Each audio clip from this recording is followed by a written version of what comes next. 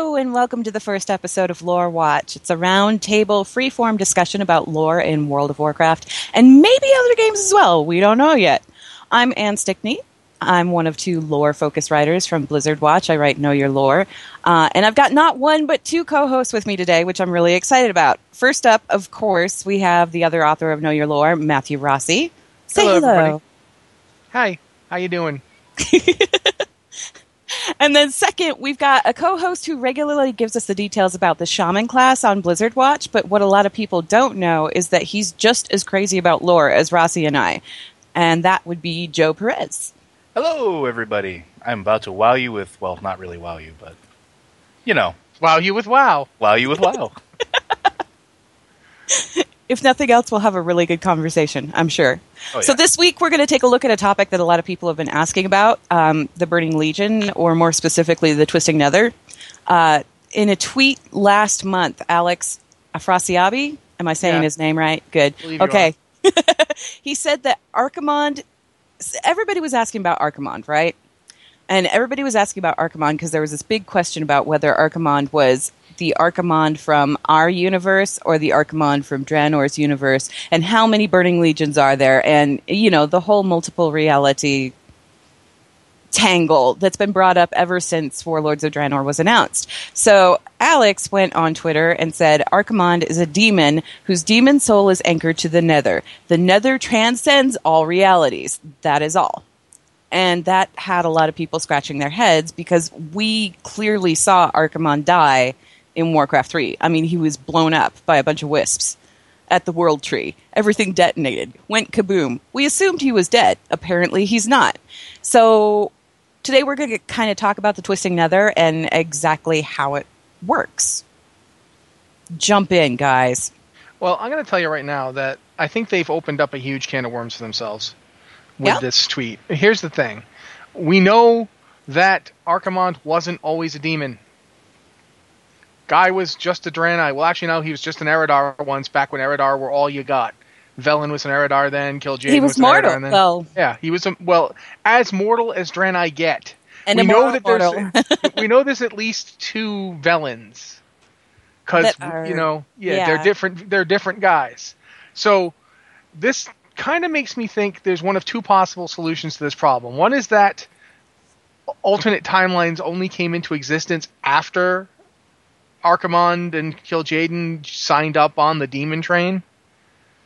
Or when you become a demon, suddenly, I don't know, like if there can't be any timelines where Archimonde didn't become a demon because it messes with timelines. Transcend reality. Yeah. So, it's one of those situations where I feel like they really should have thought long and hard before they made that tweet. Okay. I would say I kind of agree with you on that, except for the fact that I think that they're tied to the Twisting Nether, and the Twisting Nether is its own separate dimension that's separate but kind of touches all other planes of reality in the material dimensions. So it's kind of like this great beyond, isn't it?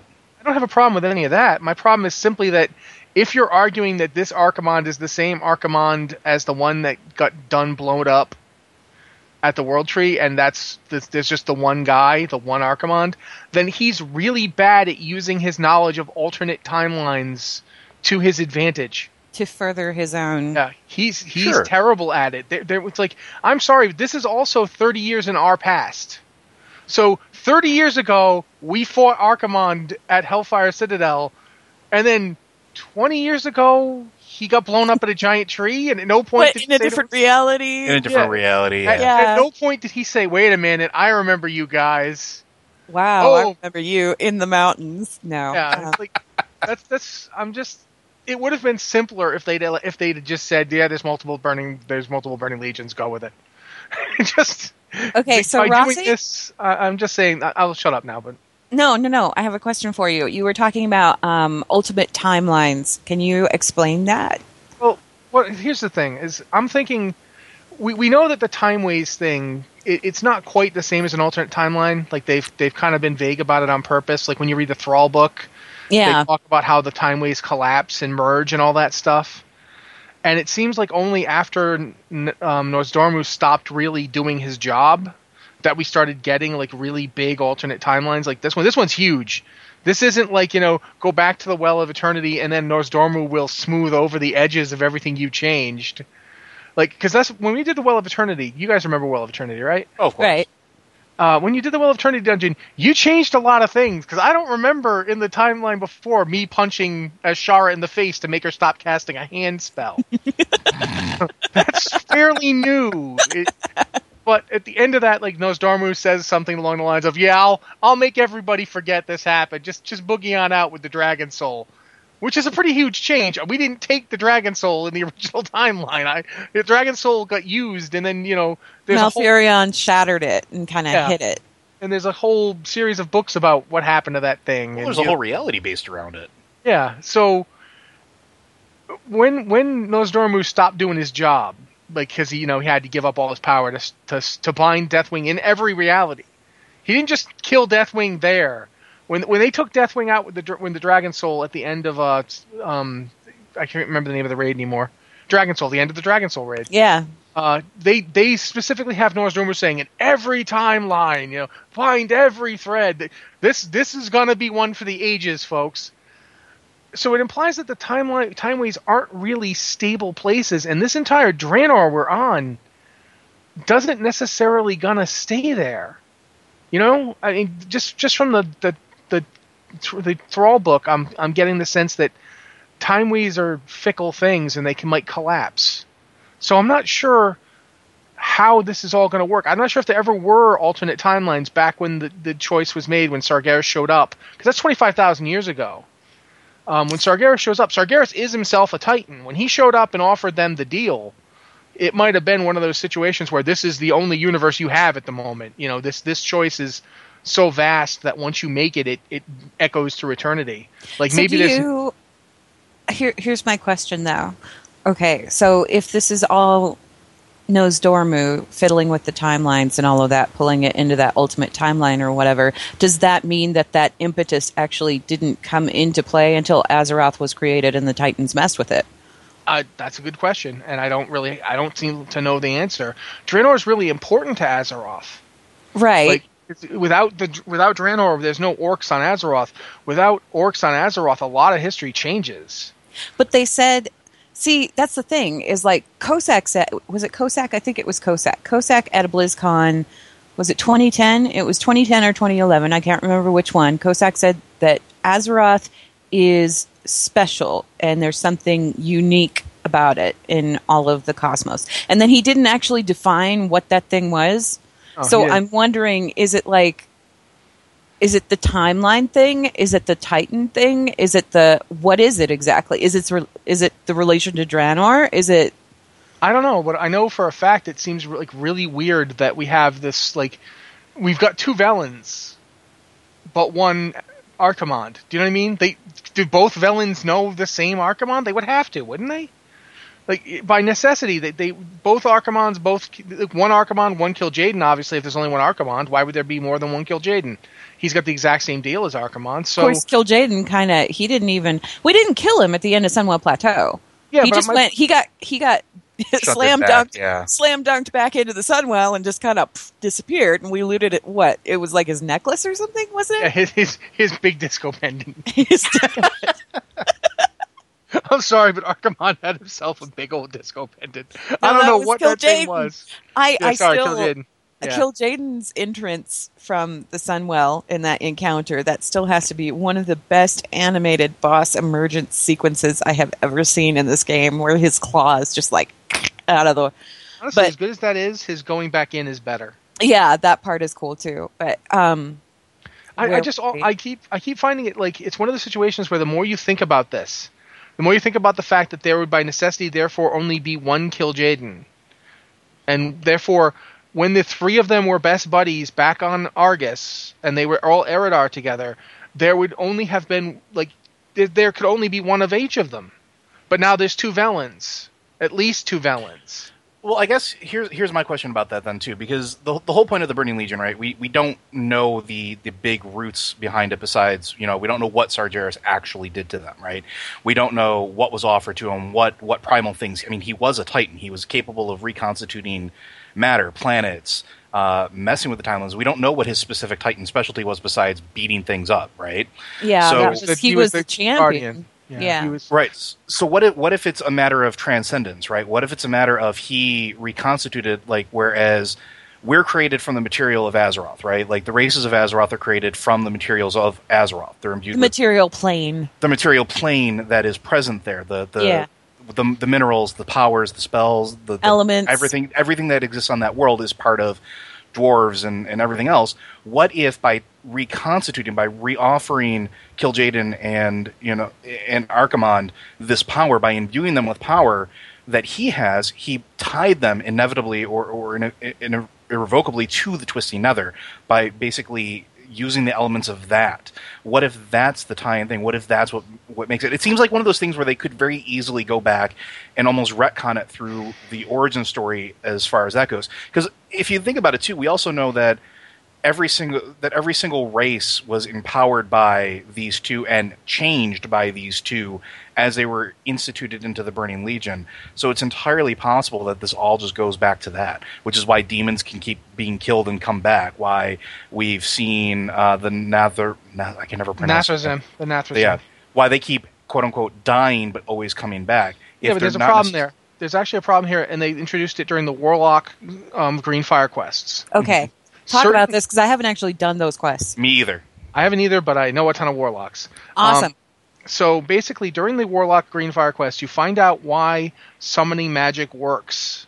Okay. To summon certain demons. I believe it's actually, what do you call them? The big bruiser guys. Yeah. They were not demons originally. They were, in fact, created by the Titans to hunt down those who used that kind of magic, sacrificial summoning magics.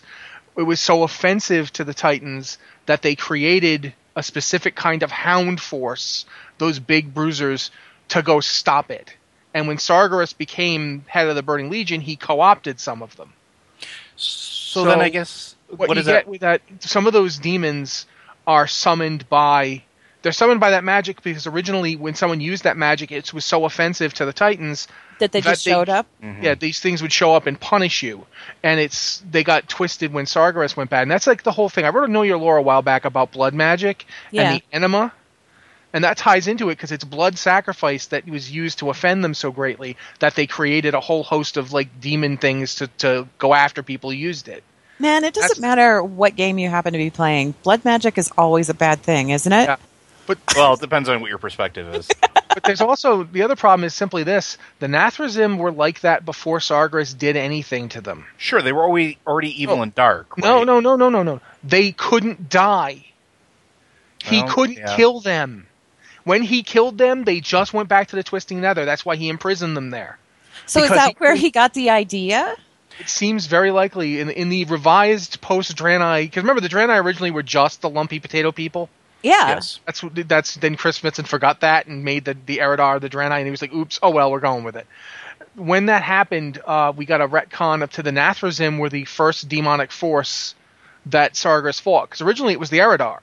He fought the Eridar and they corrupted him. But then he did the retcon, he liked the idea better, and so the Nathrezim were the first demons he ever fought, and he couldn't kill them. He could never kill them. That's why he stuck them into the Twisting Nether in the first place and locked it, because that's where they kept going. So he's like, fine, you can get stuck there then. But that still also lends credence to the idea that maybe during the reconstitution or the rebuilding of his two new lieutenants or generals, that he saw this idea, was like, you know what, these guys don't die, they keep coming back, this is where they go. This is the best way to make my army the strongest army ever. So this is a darn good idea. Guess what? All of your reality is gone. You are now here. It's at least it's feasible, but the problem being is still the same one. It's that if the timelines always existed as alternate, if you always had timeways that were parallel and each one things were different, then there'd be multiple Archimondes and multiple Kil'jaedens, because in some of those timeways they wouldn't make the wrong choice. They wouldn't choose Sargeras' path. There'd be a universe where Velen said, "Yeah, evil sounds great," and Archimonde was like, "That's kind of a bad idea." Just because. So I don't think you can say that the timeways are natural. I don't think that they're supposed to happen in the Warcraft universe. Yeah. Well, timeways feel like a mistake, especially since the Titans told Nosdormu, "Watch out for alternate timelines." So basically, That's kind of interesting because that kind of implies that, yeah, there was the one true timeline, and then somewhere along the line, it splintered and it fractured, and it would have had to have been after the Burning Legion was created. Yeah, because then there'd be alternate. Yeah, there'd be alternate. Because then that Velen who never got stuck in the Twisting Nether, who never joined the Burning Legion, who never did any of that, that Velen would shatter into all of these different realities. Now, my question is, does that kind of explain what's going on with the Timeless Isle? Because when they described it in lore, they described it as it would show up and then it would just disappear, and then it would show up and then it would disappear, and it's like randomly. Brigadoon. Yeah, it's like Brigadoon. Yeah, but it wasn't like any kind of a set schedule or anything like that. It wasn't one of those, every 100 years somebody plays a flute, this mysterious island pops up out of nowhere. No, it just like phases in and out. You know what it reminds me of? And Adam will love this. It's a shame he's not actually on the podcast as such. But there's a Star Trek episode where Worf keeps shifting through alternate timelines. Yes.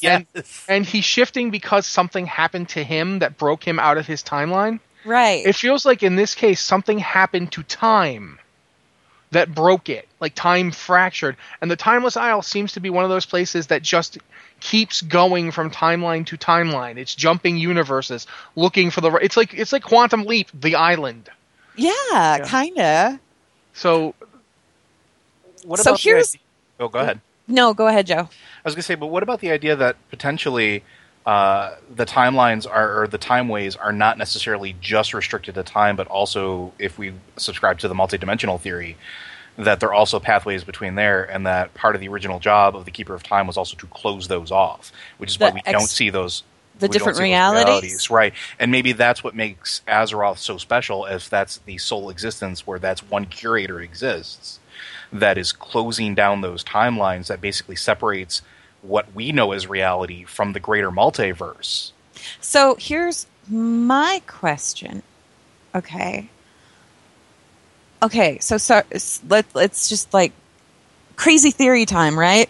Okay. Sure, why not? Okay, crazy theory time. Sargeras says, I don't like what you guys are doing. I'm going to go ahead. Like, this all appears to be hopeless. You guys are trying to make order out of chaos, but chaos is permeable. It's everywhere. That seems to be the natural state of the universe. So therefore, what you guys are doing is wrong. And we shouldn't be doing that. We shouldn't be establishing this order. So he goes and he forms this army, right? He gets these guys. He looks at the Nathrezim and says, man, these guys are tied to this Twisting Nether place that I don't quite get, but as long as they're there, they can't be killed.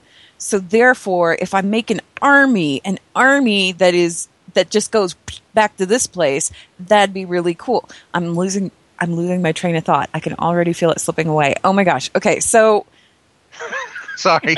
So he goes to the Eridar, right? He goes to the Eridar and he says, I need big leaders. You guys are really strong magic users and you know how to do all of this stuff. So you can go ahead and lead. Let me give you lots of power and we'll go ahead and make the universe a better place. Velen has a dream. Dream says, yeah, better place. Not really that much of a better place, guys. So Velen nopes the heck out of there. At this point in time, reality, such as it is, timelines, such as they are, it's just one. It's just one stretch of time. Now, on Draenor, Ner'zhul originally, he fractured that world and kind of blew it halfway into the Twisting Nether by opening all of these portals on the planet, right? Mm-hmm. Yeah, Outland got blown into the Twisting Nether. So did Sargeras, by merit of recruiting all of these people and shoving them merrily in the Twisting Nether and or tying them to the Twisting Nether, is this fractured timeline thing his fault? Did he blow the universe into the Twisting Nether? Like, is there another layer of it?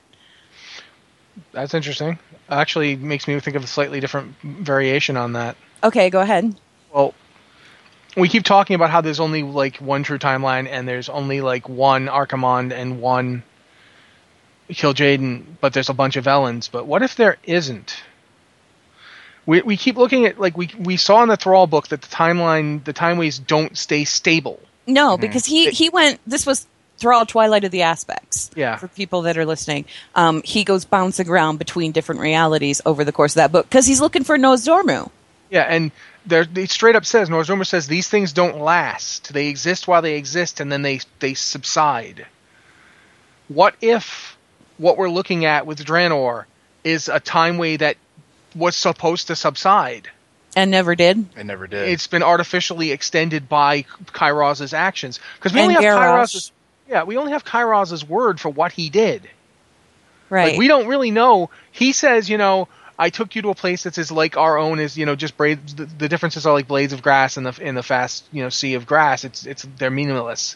What if he didn't find the place? What if he made it? Oh. He had the vision of time.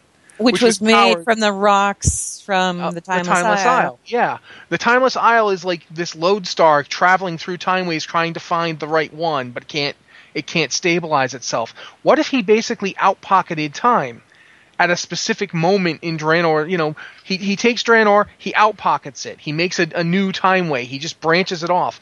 And slight differences accrue because he's not empowered by a Titan. He's not Nozdormu. He certainly isn't Aman'Thul. It's an imperfect reality. Yeah, he doesn't know what he's doing. He's messing around with forces he can't possibly comprehend, as proved by the fact that the first thing Garrosh does is kill him. The first thing Garrosh does is like, oh yeah, this is a great plan. Stab. Handed me something sharp, you idiot. So Kairos dies in his own creation. Garrosh is running loose in it, just doing everything, changing it constantly, messing around with it all he wants. Every step he takes is changing something. And he's not even it's not like he's subtly attempting to alter the future either. He's straight up going, no, don't drink that blood. No, build a giant army. Kill everybody up front. No, he's everything he does is simultaneously destabilizing and yet making it impossible for this place to go back.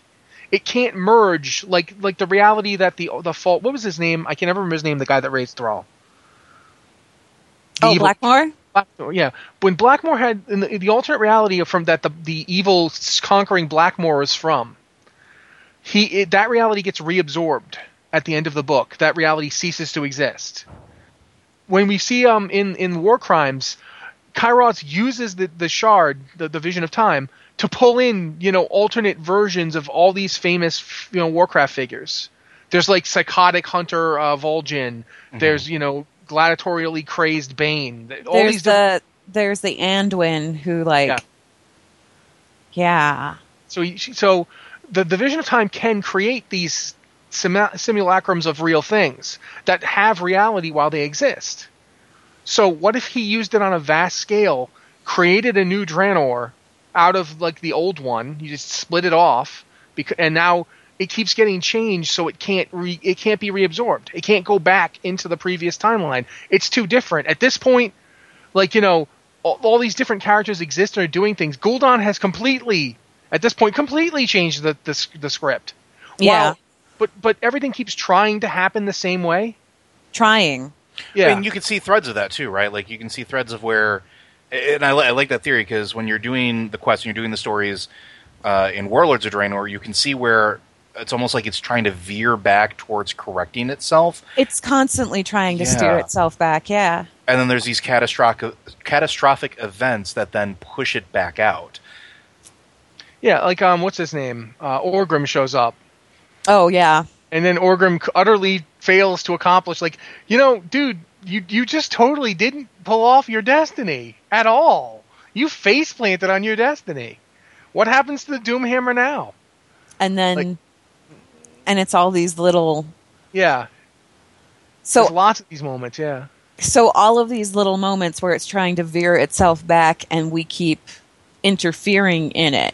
Yeah, and it's us. We're actually grounding it further. You're right. It's us. I didn't even think of that. We're the problem, yeah. We're the ones who keep making this stuff not go the way it's supposed to go. Yeah. Well, it's because we're trying to fix it, but we're not really fixing it. Because again, we're messing with powers beyond our knowledge. We don't know what we're doing. We're just we're going to go beat up the big bad, but every time we go beat up the big bad, we're just well, that was going to fix itself. Too bad. That's That's interesting. And there's no way this reality is ever going to be reabsorbed where it has to be because we've changed it too much. We've rooted it. We've permeated. We've stained it, tainted it with our own. Yeah. We're from that true timeline. Nosdormu made sure that we were. And by invading this world and just settling in this world, establishing ourselves in this world, by merit of our existence there, we've made it real. Yeah, and we're Irritants. And that goes along the line of what we were talking about before with the idea that Azeroth being the special snowflake because of us, we're just carrying that infection over. Yeah. Yeah, we still don't know what's special about Azeroth. They haven't gotten into detail, but we know that the Well of Eternity seems to be a special thing. Because you don't see the Well of Eternity anywhere else. You don't see Draenor did not have a big fountain where everything's... That's what got Sargeras' attention in the first place when he first fixated on Azeroth way back during the War of the Ancients. They were messing around. The High Elves, the Kel'Dorai, they were messing around with the Well of Eternity, just practicing magic and playing around with it, going, wee, good time, magic sparkles, whatever. And Sargeras, they were powerful enough that they caught his attention. That all the way in the Twisting Nether, he's like, whoa, what's that sparkle? Hey, I need that. That kind of begs another question, if you think about it. Yeah. Why is it called the Well of Eternity? And eternity is a very specific word. Oh, God, it all goes back to time, doesn't it? Yeah. Eternity is something when you call it the Well of Eternity, and what is it doing? It's pulling pure arcane magic, not fel, not shadow or light. Is Azeroth the anchor? Is that the anchor they created? If you think of the universe as an orrery, one of those mechanical devices where they have all the planets set, Azeroth's kind of starting to feel like it's the piece that they put in place that everything else spins around. Oh my God. Okay, so going back to that other thing, right? Sargeras starts pulling people into the Twisting Nether, kind of blowing reality into these multiple timelines. Snap, snap, snap, snap, snap. The Titans turn around, start creating planets, and they create Azeroth as an anchor to pull it all back in and make that one timeline come back into play. That's what they were desperate to do. That's why they assigned Nosdormu to that task. They said, specifically, you need to protect that one true timeline. And then you've got the Well of Eternity in there, pulling those realities in and going, okay, so here is a fixed point. Yeah, Here's a fixed point in the universe. And then the old gods show up, right? Old gods show up and start corrupting it, but they can't destroy Azeroth, because if they do, all it's going to do is shatter reality that much more and make it that much more chaotic. And think about, why does Sargeras need the Well of Eternity when he clearly has enough power to start doing all this horrible stuff? He needs the Well of Eternity because the Well of Eternity is literally it's a fixed point in time and space. If you have it, that's the ball game. Yeah. Because it becomes the antithesis. It's the core. He wants to go ham on the core, guys. Yes. The core will not only be ham, he will ham and cheese it. He was going to grill it. He's serious about this. He is mega serious about it. Now that's and if you think about it too, that's why Azerothian alternate timelines are such an interesting thing. That's why they keep splintering and subsiding, and that's why Draenor is so important, because Draenor is the only world to have had direct contact with Azeroth. And the Twisting Nether, because it got blown into it. Yeah, and the Twisting Nether itself is the entire antithesis of what we're talking about. Right.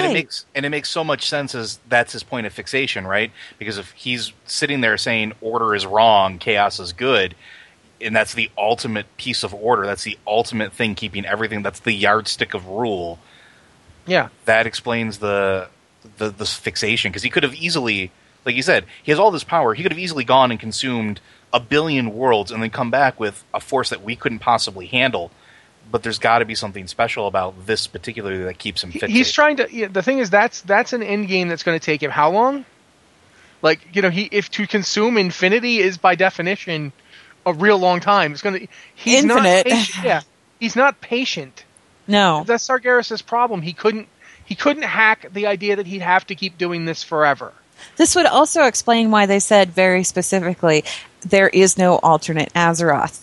Yeah. There isn't an alternate Azeroth because it's a fixed point. It is that anchor. It is that fixed point. Yeah, so ultimately, when you can have an alternate Gul'dan because you can break off a timeline and have it exist. You can have alternate figures from Azeroth, like you can have the Timeway where Blackmore is like actually conquers the Alliance, but you can't really have an entire alternate Azeroth. No. Those timeways collapse. They collapse and fade back into themselves because the Well of Eternity, even though the well has kind of been detonated a little bit.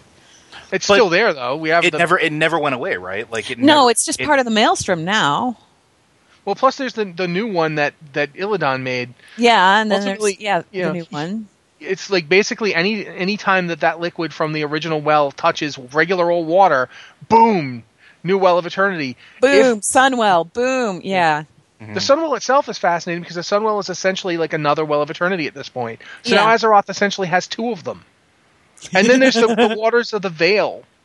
The Veil of Eternal Blossoms waters, they're looking pretty well. You can't tell me that's not Well of Eternity water. I'm sorry. It has to be. Or the original font from which it came from. It sparkles just like it. It grows these giant vegetables. If you go to the Well of Eternity up on top of Hyjal, you'll notice that all of the flowers that are bordering that lake are huge. Yeah. Hell, there's a big tree coming right out of the freaking thing. I know, right? Obviously, it grows things big. Yeah, how come we can't grow any other big trees without them going crazy? I don't know, man. This is the only big tree that worked. I'm surprised then that Garrosh managed to get away with what he did right before the Siege of Orgrimmar without detonating the world again. We're lucky. Maybe we're just plain old lucky that we showed up to kill the Shah when we did. Yeah, because I'm surprised that didn't cause a second Sundering. That would have been really terrible. Oops, I'm sorry about that. I was just trying to kill everybody. I was trying to kill everybody. I wasn't trying to kill everybody. Like, just all the ones I don't like. I mean, orcs can stay. The orcs can stay. Everybody else can do without those guys. Well, it's also interesting because when Garrosh showed up and he's told, you were never born here, it's quite possible he was never born there because Kairos had brought him there. Oh, and there can't be you can't have two of him. Like, Thrall shows up, you'll notice that, like, Draka does not have a kid. No. And does not look like she's going to be having a kid anytime soon. Nobody who's come through that portal has an alternate on the other side. Yeah. Because once you replace it in the universe that exists. So Velen couldn't go to this Draenor because he could now. Yeah, but he couldn't before because he was already there. Right. If he had, he would have replaced himself. Yeah. So, and that's just because it's not real. It's not. Well, it wasn't real. We made it real. We're making it real. Yeah, and that's why Gul'dan keeps doing better and better as time goes on because we keep fighting him and giving him more reality, for lack of a better word. Okay, so can we talk about spoilers? Are we okay with that? Talking about the end of Hellfire Citadel? Sure, why not? Okay. I think enough time has passed. Enough time has probably passed that people are familiar with this, but it's a lore podcast. Yeah. If you're listening to it, we're going to talk about the game. We're just gonna jump all over the place, folks. It's going to happen. This is what it's like inside our heads. It's a very strange, chaotic place. It's worse than the Twisting Nether. So anyway, at the end of Hellfire Citadel, when you get rid of Archimonde, right? You get rid of Archimonde, and he falls over, and he goes, "We had a pact," to Gul'dan, and then he, shoots him with the green laser of Pew Pew right through that portal. Mm-hmm. And then the light in Archimonde's eyes goes out, and Khadgar's staring at this thing going, "You mother," and he's just mad. And then he looks down, and there's Gul'dan's staff, and Gul'dan's staff disappears. It doesn't blow up, it doesn't burn away, it just kind of dematerializes. What does that say? What happened to Gul'dan? Well, if we postulate the idea that Archimonde and other demons are bound to the Twisting Nether, mm-hmm. then it seems likely to me that Gul'dan just got himself bound. Yeah. And that a new demonic Gul'dan now exists, who is every Gul'dan. Because I'm every Gul'dan. I kind of like we just made Gul'dan immortal. What did we do? Why has everything we do turned to crap? We're just doing our duty as Azerothian citizens of making it worse. Yes. Well, it's just like when we went to the Veil of Eternal Summer and turned it into this. Well, we're out, guys. Have fun cleaning that up. It's okay. We planted a tree. Yeah, let's plant a tree. We'll be back later after we go screw up another world. Bye. We're going to take a giant dump on time and space. The Pandaren are just there shaking their heads, going, at least it's not here. just smile and nod. Just smile and nod. Watch them leave. If we wave, they won't come back. If we, just wave. Yeah, every time I hearth back to the Veil Shrine, I wonder if they're like, "Oh my God, he's back!" No. Why are you here? Brace yourselves. I feel like there's a webcomic on this, like what they do when we're not around. Oh, jeez.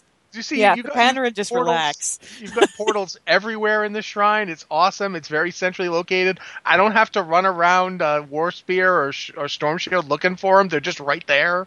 So yeah. I have one more question. I have another question about that cinematic. Obviously, Archimonde said we had a pact. What kind of pact? What do you think were the conditions in terms of the pact that Gul'dan made with Archimonde or the Burning Legion in general? That's actually interesting. Did he make a pact with Archimonde, or did he make it with the Legion in general, or do you count it as with Kil'jaeden? Because originally it was Kil'jaeden, wasn't it? Originally it was with Kil'jaeden, and originally it was like Ner'zhul started it all, and then Gul'dan just kind of weaseled his way in there. Obviously, that did not occur on this version of reality because Rolkan is alive. So Kil'jaeden wouldn't have been able to impersonate her, and it's made pretty obvious that Ner'zhul is not as valued by the other clans as he was in the original, or the Prime version, I guess, if you want to call it, Timeline Prime. That all the orcs on Azeroth came from. So, what would that pact be? What would be the contingencies of that pact? If I had to hazard a guess, I'm going to go ahead and guess that it had to be something along with power, probably immortality in some capacity, and the event to be lieutenant to the general, right? Because if you look at the past, everything we saw, every race that's been brought into the Burning Legion, every race that has signed on for that has a figurehead, has somebody who negotiated that pact and then basically orchestrated the corruption of their race to a certain point, whether or at least the theory is the corruption of the race or bringing them into the fold in whatever case. Whether it was Manaroth or any of the other ones, they have very distinct figureheads. So you look at it and you're like, the orcs are the ultimate shock troopers. They're the ultimate ground force. I need them. I want them. I will give you all the power. I will give you immortality. I will give you leadership over all of them. You will become my lieutenant, but you must do my bidding, and this is what needs to be done. And I feel that Gul'dan's that type of character where in any reality that we've interacted with him, in any reality that we've talked with him, or if you've just listened to the darn skull after you've gotten it from Illidan and whispers to you, yeah, which is still awesome. It always wants more power. It wants more. There's more things to find. There's more things to subjugate. There's more things to rule. And it seems in line with that. So I believe that the pact was your servitude for immortality and power. Yeah, and I think it's one of those situations with Gul'dan. Gul'dan is always more than happy if somebody else pays the price. Mm-hmm. Like that's if you look at the original timeline. Yeah. Gul'dan set things up so that he would not be the guy suffering. Everybody else suffers. And when the planet actually started dying on him, and he's like, "Oh wow, okay, wait a minute, I'm actually going to pay for this." Like, I gotta find another world to suck dry because ours is dying. So that's the thing about Gul'dan. That's in a nutshell, Gul'dan is always better you than me.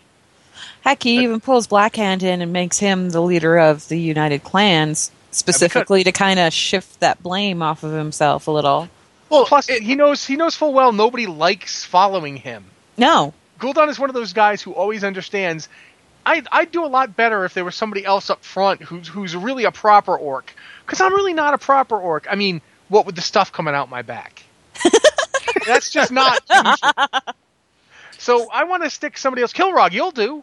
Kilrog, you can totally be the figurehead, and I will sit in the back, and I will actually be in charge. But you totally be up there and let everyone think you're in charge. Hell, I'll treat you like I think you're in charge. How's that sound? It's the whole Shadow Council thing. He would rather be the guy in the shadows. Yeah, he does not. He knows full well. Gul'dan is not under the delusion that he is universally loved. He's well aware that nobody really likes him. I mean, look what happened as soon as he got free in Warlords. His 2 Arch Lieutenants immediately betrayed him. They didn't wait like 5 minutes. No. I'm forgetting the name of our friendly Cho'Gall. Cho'Gall immediately betrayed him as soon as he got his hands on even a little power. Hey, Naru, cool. Don't need you anymore. Bye. It's like Gul'dan doesn't even seem particularly fazed by this. No, not at all. He expects it. No. Yeah, of course they're going to betray me once they got their hands on some power. I'd betray them for like 5 cents and a Starbucks card. Why would But Gul'dan, this Starbucks card has been half used, really. You know that, right? It's still got enough on it for a muffin. Your soul is in hell. A fell muffin. Yeah, drink. Look, I don't want a venti. Just drink. Oh wait, okay. this is my iced tea. You drink the blood. Here, we need to switch. They put the names on the wrong cups. Okay, so here's the other thing that I had a question about, because it was something that I was kind of eyeballing when I saw that cinematic. Archimonde, obviously, he's got this. He's pushing Gul'dan into that portal, right? Mm-hmm. Like pushing him into that portal and going, "We've got a pact," and then his eyes kind of go out. There's a channeled spell going on that is pushing him forcibly back into the portal. So what I'm wondering is, did Archimonde siphon himself into Gul'dan, like Sargeras siphoned himself a little bit into Aegwynn back, on Azeroth?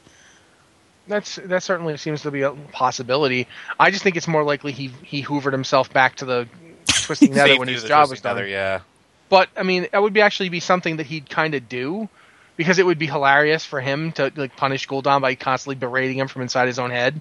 Yeah. Well, maybe, but I mean, the difference here though would be like Aegwynn was existing on the material plane, right, outside of the influence of the Twisting Nether. That was why the infection happened. It was so that there was a foothold. The corruption was always there. Right. So if both exist, if we subscribe to the theory that Gul'dan's now tied to the Twisting Nether, he's now an entity within that. Archimonde doesn't really need to be inside him. Yeah. That sounds really awkward anyway. So. I want to be inside you. Although we may be overthinking what happened to Gul'dan. He may just have stuck Gul'dan in the Twisting Nether the way that in our timeline Ner'zhul went into the Twisting Nether, and then he got ripped apart to be made into the Lich King. It's possible Gul'dan has a similar horrible fate in store. Not that he's going to become the Lich King, but that he might get torn apart and rebuilt. No. We've already got Lich King number 2 that's just like chilling up in Icecrown right now. Yeah, I'm not saying that they're going to go and have Gul'dan show up as the new Lich King, but Gul'dan does know necromancy pretty well. If he is, however, assimilated into the Twisting Nether, and thus therefore, what the heck? I don't even know what's up with my language today. So if he's been, if he's transcended and he's part of that whole Twisting Nether network that pretty much transcends all realities, and he's just like, he's everywhere all at once, does that make Gul'dan a demon? Is he now a demon? Are we dealing with a demon Gul'dan? He's already like a step away. I mean, if he wasn't, quite frankly, he was already more evil than most demons you were ever going to run into. Yeah. I mean, honestly, feel like guys like Balnazzar would be like, wait, you did all that to your own people? Wow, chill, dude. My people don't even fight each other. That's hardcore. Yeah. Do we want him in the group? I mean, I'm just saying, he's kind of. We really got to think about this before we give him the members only leather jacket. I mean, because if he decides bring drinks to the next party, and I don't know about that, guys. I'm definitely not sure. Every time he brings drinks, he's really weird about it. He's really weird about it. I've bought you salsa. It is tainted with the blood of demons. That's our blood. That's our blood. Why are you feeding us our blood, man? This is gross. I just got a taste for it. I don't know what to tell you. This stuff's great. It's better than eggnog. Oh, jeez. So, also in this Endgame cinematic, obviously, Grommash appears to have survived, and people seem to be perfectly cool with him doing all the things he did. We're not going to talk about that too much. Maybe we'll touch on that like next time we record. But what I want to know is, could Grommash, or any of these people for that matter, come back to Azeroth now that we've... I don't know. That's a weird thing. Like, I mean, I don't think that, like, Akama could, but then again, Akama isn't on our Azeroth. No. Akama's on our Outland. In the Twisting Nether. Yeah. So what about Nabundu? Nabundu, there's a question. Could Nabundu come back? What would that do to our Nabundu? Would it be like the mirror universe? Would it replace him? Would he unbreak? Yeah. Would it replace him, or would it be like that Jet Li movie, The One, where like one of them kills the other and gets stronger? I really don't know. Highlander. I don't. It's something I'd like to. I want to see Yrel show up in more stuff. I don't want Yrel to just be done. Right. But whether or not Grom comes back, here's the thing: is can Grom come back, and yet we're not stuck in another like 5 years of incredibly orc-centric storytelling? Because I honestly, I gotta say at this point, as much as I don't personally mind, I think that the player base really wants to not see orc-centered stories for a bit. Yeah. There's a lot of stuff going on in Warcraft that people want to see. I think the Legion people would be okay seeing. Like, people would not mind a Legion-centric storyline, but a Legion-centric storyline where Grom Hellscream leads the Horde in its resistance would be like, oh my god, this guy. Well, we could totally talk about that more, like, on the next show. Maybe we can go into that, like, dive into that whole...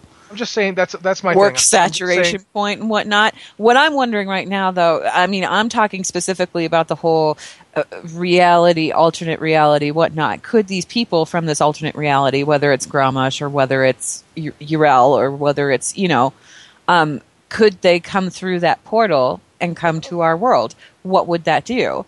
Have we established it enough to that point where they could come through? Grom seems safe enough because even if we argue that there already was a Grom, he's stone dead.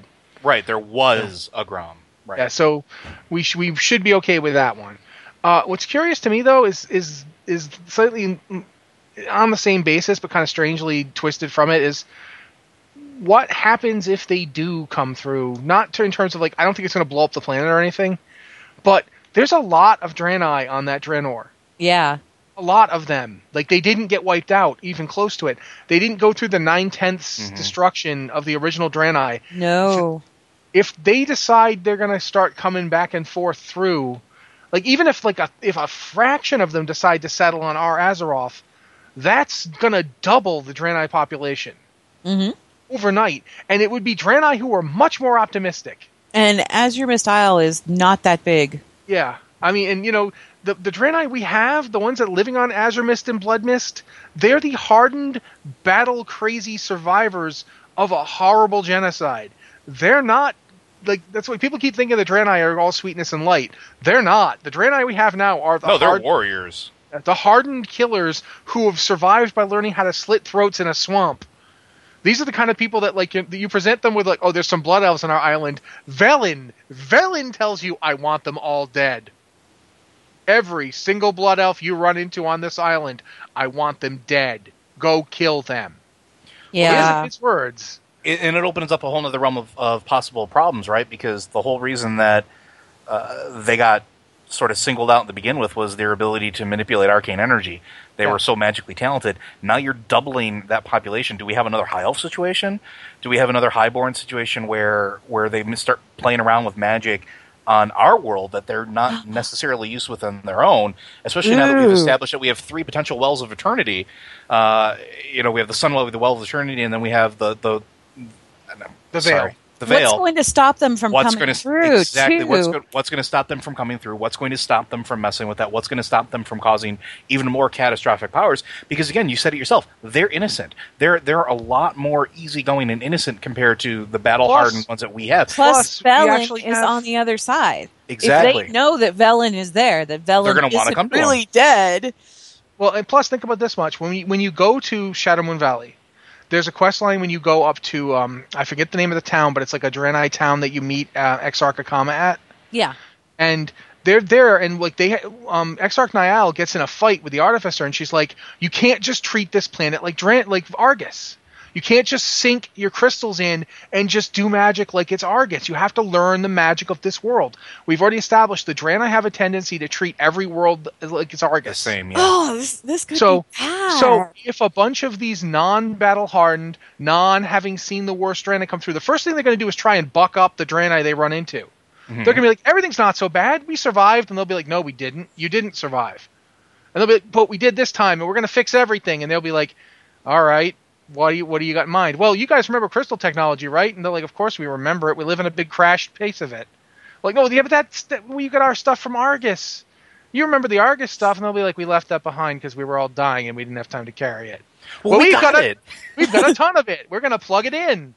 Whatever. Do it. Let's just plug it in. Let's plug this stuff into the Well of Eternity and see what happens. I have no idea, but we're not that far from the Well of Eternity. I mean, I'm sure your elf friends will let us go up to it. And if we've seen anything from Malfurion and Tyrande, it's that they're not exactly hands-on leaders anymore. Well, even beyond that, right? Like if they come through in the guise of like pilgrims coming to, like you said, see Velen, and then they just bring this stuff with them. They're like, we want to see all of your places. We want to meet with all of your leaders. We want to see everything your world has to offer.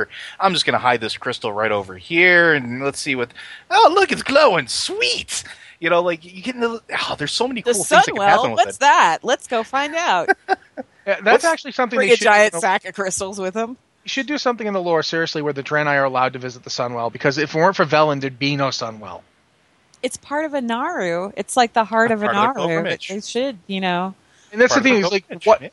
That keeps striking me. Is like, I think you even said this at one point, Anne, that the Naru reforging the Sunwell is weird, and it seems like the entirety of that whole situation was a plot to get a Naru into the Sunwell. Yeah, see, I used to role play this blood elf who had like this giant conspiracy theory thing going on, because I'm a fan of conspiracy theories myself, and one of the things that she ran with, and one of the things that she was really suspicious of, was the fact that the Draenei came in and dunked the heart of a dead Naru in the Sunwell, which was this thing that kind of permeated her people to the point where when it was gone, they weakened and almost died because of this withdrawal, right? But here you get to like Shattra City. Adal is there. Adal has this pacifying aura about him that makes everybody, yeah, man, things are cool. Things are great. Nothing will ever go bad ever. And they just put that in the Sunwell. And there's even more weirdness than that, because one of the things that, the Warlock Quest hints at, is that Illidan did have a means to cure the Blood Elves of their addiction. Yeah. He had, and that's what the whole essence of anger, sadness, and whatever the heck the third one, anger.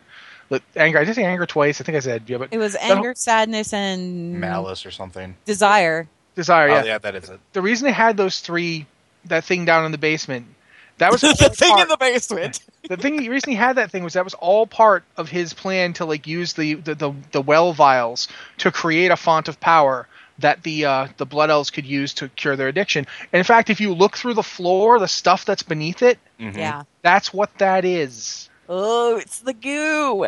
Yeah, and the reason he didn't do it was because when he lost to Arthas, he needed really quick reinforcements. Yeah. So all those Illidari demons, the reason they're not all fel corrupted and insane is because they're drawing directly on the power that Illidan had in the basement. Illidan's creepy basement is, in fact, a well of eternity.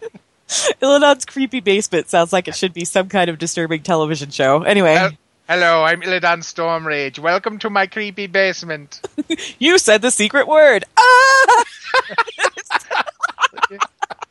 It's time to play Roman Polanski's Well of Eternity. It's just like, man, I don't even want to know about how Pee Wee Herman's going to handle the black. Oh, no. That's the other thing about this, though, is like thinking about it, like that means that, anybody can set up one of these things. You can just put a Well of Eternity anywhere as long as you've got the water from the Well of Eternity. From the original one. Yeah. So basically, oh, man, what would happen? Oh, my mind. We're rapidly approaching multiple Portal Ner'zhul original outlets. What would happen if we took a vial of the Well of Eternity and stuck it on this Draenor we just created? Well, I don't think it would be good. No, probably not. That doesn't seem like a good idea, but... But I mean, we've already kind of established it in reality, right? So what if we make it a second anchor?